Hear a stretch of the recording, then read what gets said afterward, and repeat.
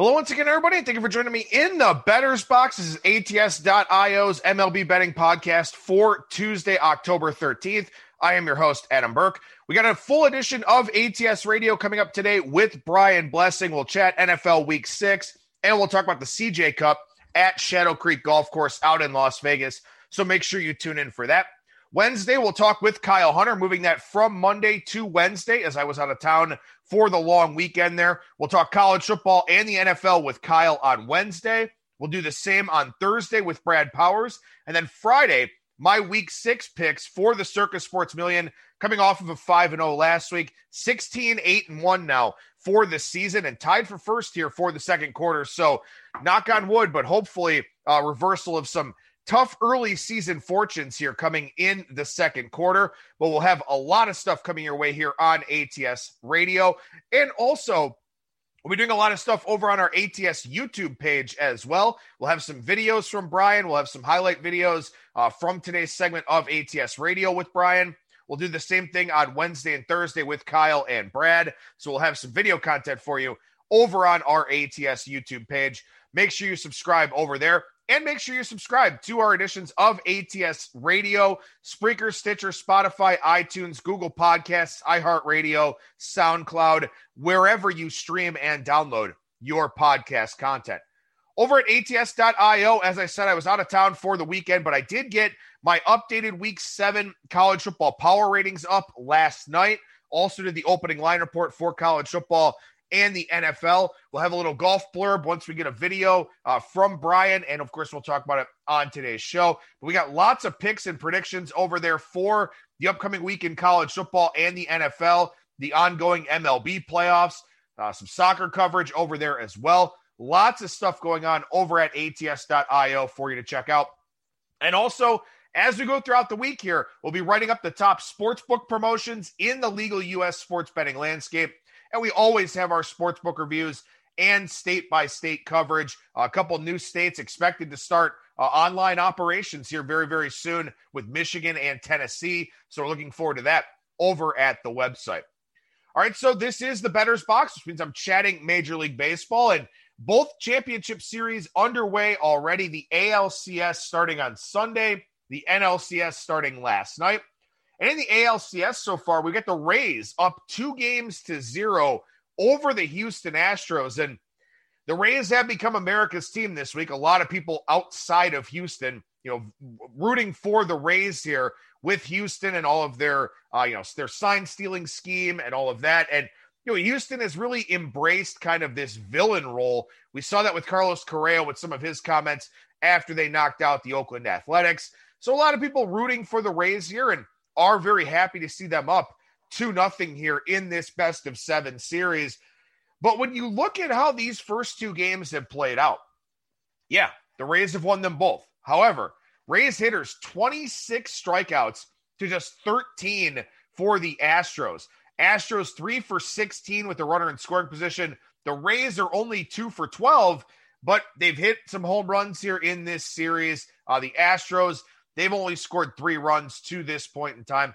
When you look at contact quality, and really we talk about how getting the best of the line that you can, or at least beating the closing number, is a really good indicator of future betting success. A good indicator of offensive success is to make quality contact. Well, in this series so far, the Astros have 25 batted balls of 95 plus miles per hour. The Rays only have 13. So the Astros are making more contact, higher quality contact, and yet they're down 2-0 in this series. If you look at expected batting average, which is based on exit velocity, is based on batted ball distance, is based on launch angle, stuff like that.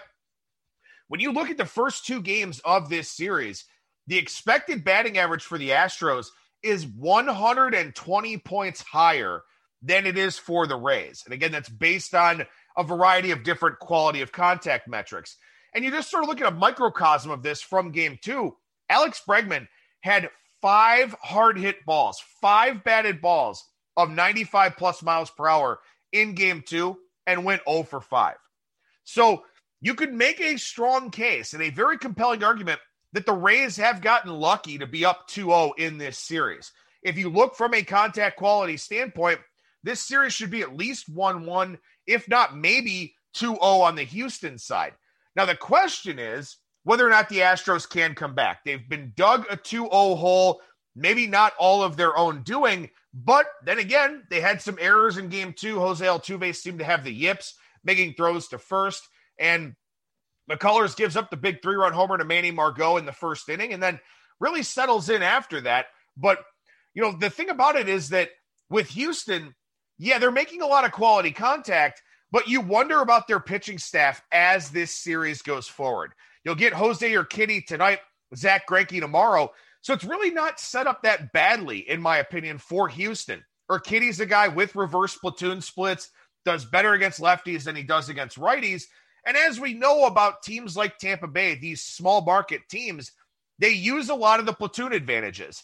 So I wonder if maybe we see the Rays kind of go right on right a little bit more here tonight against Urquidy. Now, if they do that, well, first of all, you're sending kind of a negative message to your left-handed platoon bats, but also those platoon guys don't see right-handed pitching often. They're used to seeing that left-handed arm slot. So I don't know. I'll be curious to see how the Rays wind up putting their lineup together for game 3 here against Urquidy.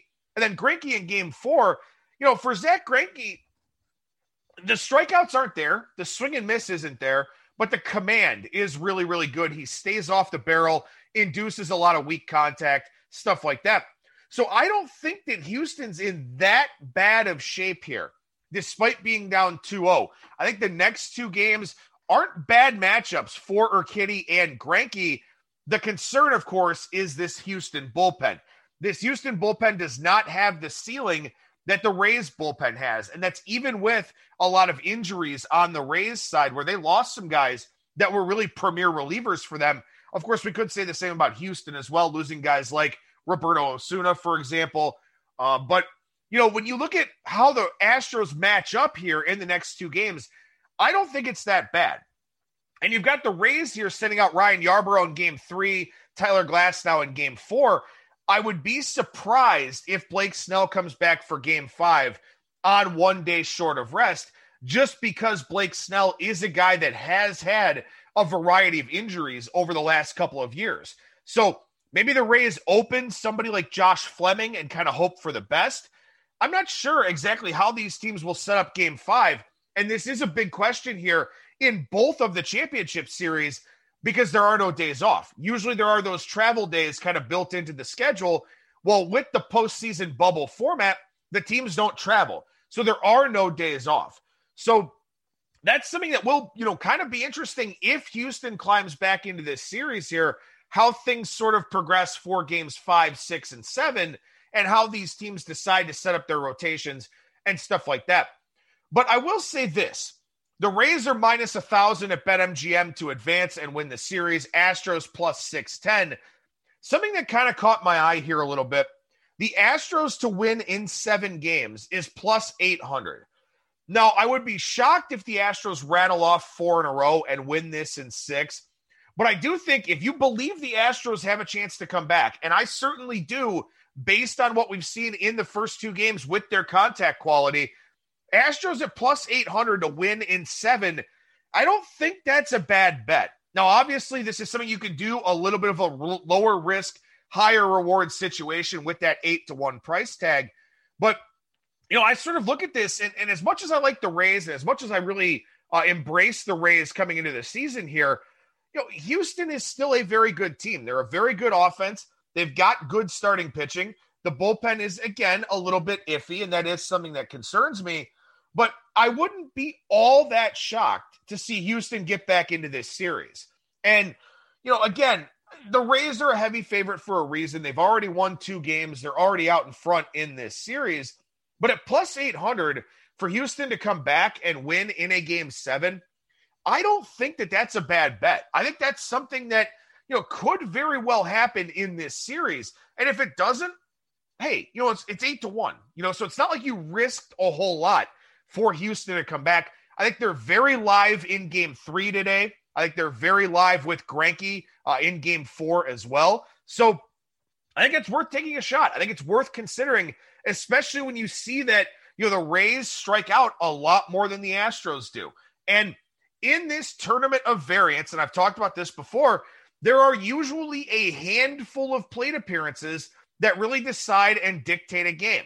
Well, so far in this series, the Astros do have 16 at-bats to 12 for the Rays with men in scoring position. So they are getting more chances. They are putting more balls in play.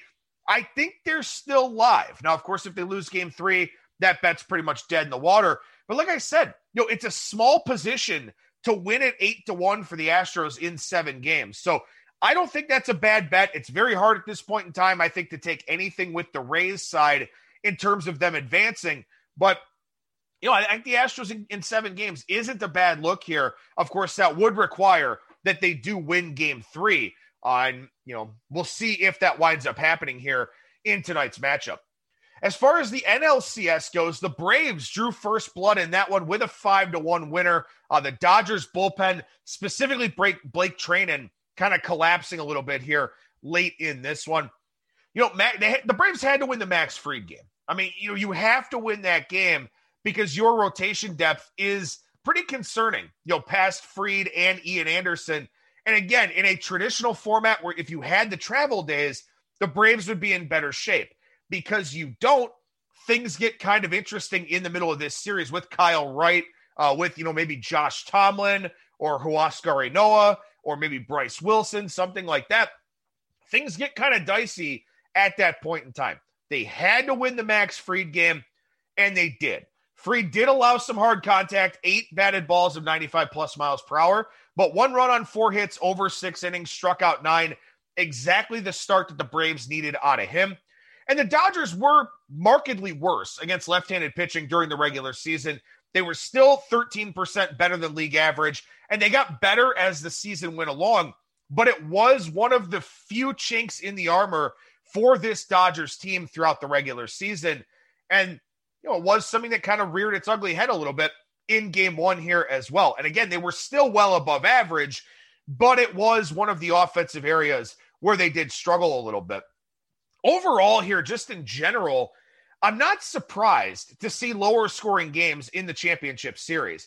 I talked about this going into the division round, that a lot of teams were playing against division foes. So even though the pitcher versus batter stats are not statistically significant because the sample sizes are so small, at least you've seen those guys. You've got familiarity with their plans of attack. You know how their pitches move. You know how they like to sequence and stuff like that.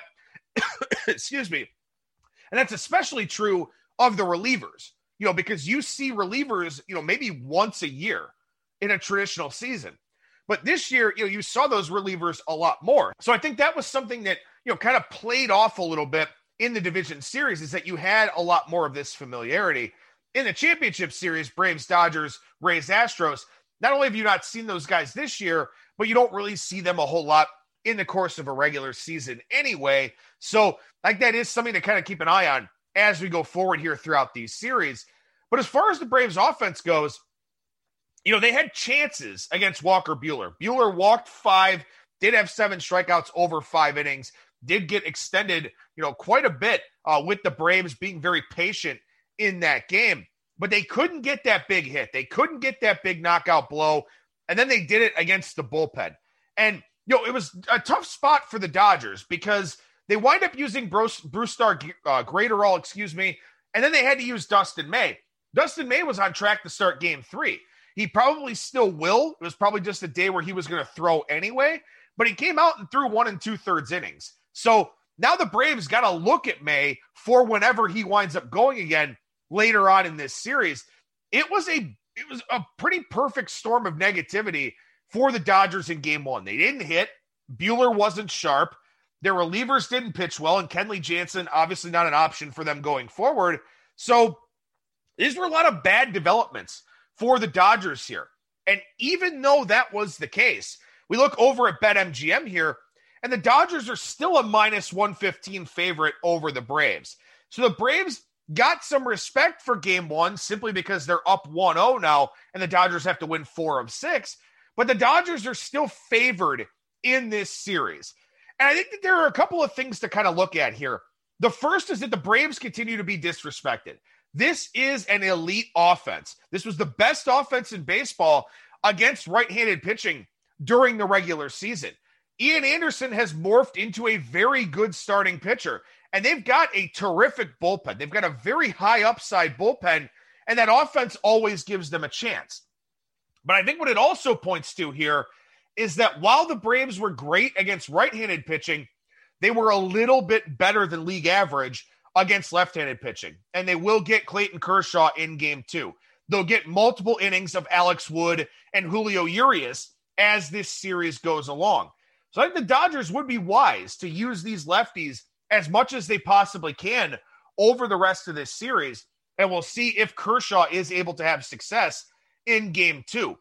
Again, when you look at these two teams specifically, and I know game 1 was lower scoring, these are the best two offenses in baseball against right-handed pitching. I think the Dodgers can throw more lefties at the Braves. So I do understand the minus 115 price tag. I do understand that the Dodgers, are thought to have this simply elite lineup, and it is, but I don't think that people realize just how good this Atlanta offense was during the regular season and how good it's been so far to this point in the playoffs as well. So where I do have a pretty concrete opinion in the ALCS series, where I think Astros at 8-1 to win in 7 games is a pretty good prop bet, I don't know so much about this series. I do think that as this series goes deeper, the Dodgers probably do have the advantage because they've got a Dustin May, a Tony Gonsolin, a Urias, a Wood, guys that can throw multiple innings and be effective for them. I don't know if the Braves can trust guys like Tomlin or Wilson or something like that. And furthermore, again, Max Fried, another guy that was hurt during the regular season, I think the Braves would be hard-pressed to use him in game 4. I think game 5 is the more likely possibility. So with that in mind, the Dodgers probably do have the advantage, at least in games 3 and 4 in this series. So even if they lose game 2 with Anderson and Kershaw, it's not like it's curtains for them or anything like that. But I will say this, again, the Braves, 14 batted balls of 95-plus miles per hour in game 1 against a very good Dodgers pitching staff. The Braves made more hard contact in game 1 than the Dodgers did. So we'll see how that plays out, and it's tough because this is a series that should benefit offense. And as a general point here overall, exit velocity across the board in the playoffs is up dramatically from the regular season. So there are some thoughts that the balls might be juiced a little bit in order to generate some more excitement. And also, too, because when you look at the park factors that are in play here for this championship series, these are parks that, generally speaking, tilt towards pitching and defense. And that's especially true of what we've got here in the NLCS. So the balls are playing a little bit more spring-loaded at this point in time for the championship series, and they were for the division series too. So that is something you want to factor into the equation a little bit. And also something else here, just as an overall point between the two series and also the World Series when we get to it, is that bullpen usage is really critical in these best-of-7 series. With no off days, the relievers are working on thinner margins. So if you are playing pre-flop with these games, you have to know the bullpen situations. The roster resource section over at Fangraphs is great for this. Also, too, baseballpress.com has some bullpen usage numbers. You've got to know what's going on with these bullpens. You've got to know who's available, who's going to be working 3 straight days, stuff like that. Because these are situations where these hitters will make adjustments. As they see these relievers more, they're going to have a better chance. And these relievers, the more often you work, the more your command goes down a little bit, the more you may lose a little bit of velocity. So you got to factor that into the equation quite a bit here in this best-of-7, and in particular, without days off. You've got to know how the bullpens stand going into these games. And we have seen managers try to push their starters a little bit deeper here because they're aware of the fact that there are no days off. We saw that in the division series. We'll start to see it here in the championship series as well. These are much better bullpens than some of the teams we had in the division series, but still, some of these managers may overplay their hands a little bit. That could lead to some live betting opportunities if you're aware of how these bullpens are being used. And something else I thought was interesting in the first two games of Rays Astros and in game one of the NLCS is that we didn't see the long relievers come into play. So these managers are really making it a point to be able to have a quick hook with their depth starters in games 3, 4, and potentially 5. So keep that in mind too. The line will be predicated on the starting pitcher, but for the Dodgers case, they'll go to Urias quickly if they have to. They'll go to Wood quickly if they have to. They'll go to May quickly if they have to, stuff like that. So keep that in mind, is that there will be some quick hooks for these starting pitchers as these series go deeper. Overall futures odds over at BetMGM, the Rays plus 140 with their 2-game lead in the ALCS. Dodgers plus 225, Braves plus 250. So again, here we see it where even though the Braves won game 1, the Dodgers still being given the benefit of the doubt. Astros plus 1,100. As I said, I think the best play in the ALCS is the Astros in 7 games at plus 800. To take them at 11-1, I don't think is a good bet because not only do they have to overcome significant underdog odds in the ALCS, they're a dog to the Dodgers for sure. And if the Braves beat the Dodgers, the Astros may be a dog to the Braves as well, simply because the Braves will get that benefit of the doubt, will get that boost for beating the team thought to be the best in baseball here in the Dodgers. So I don't think there's a whole lot of futures equity from a World Series standpoint, but still lots of equity in the prop markets, live betting markets. And again, if you're betting pre-flop, keep an eye on those bullpen situations for all of these teams. We'll have another edition of ATS Radio here on Tuesday, talking with Brian Blessing about Week 6 in the NFL and also about the CJ Cup at Shadow Creek. Wednesday with Kyle Hunter, Thursday with Brad Powers, Friday, Circus Sports Million picks for Week 6. And make sure you check out all of the great content, especially those sportsbook promotions for this week, over at ATS.io. That'll do it for me. Thank you so much for listening, everybody. And remember that you will never strike out when you're in the bettor's box.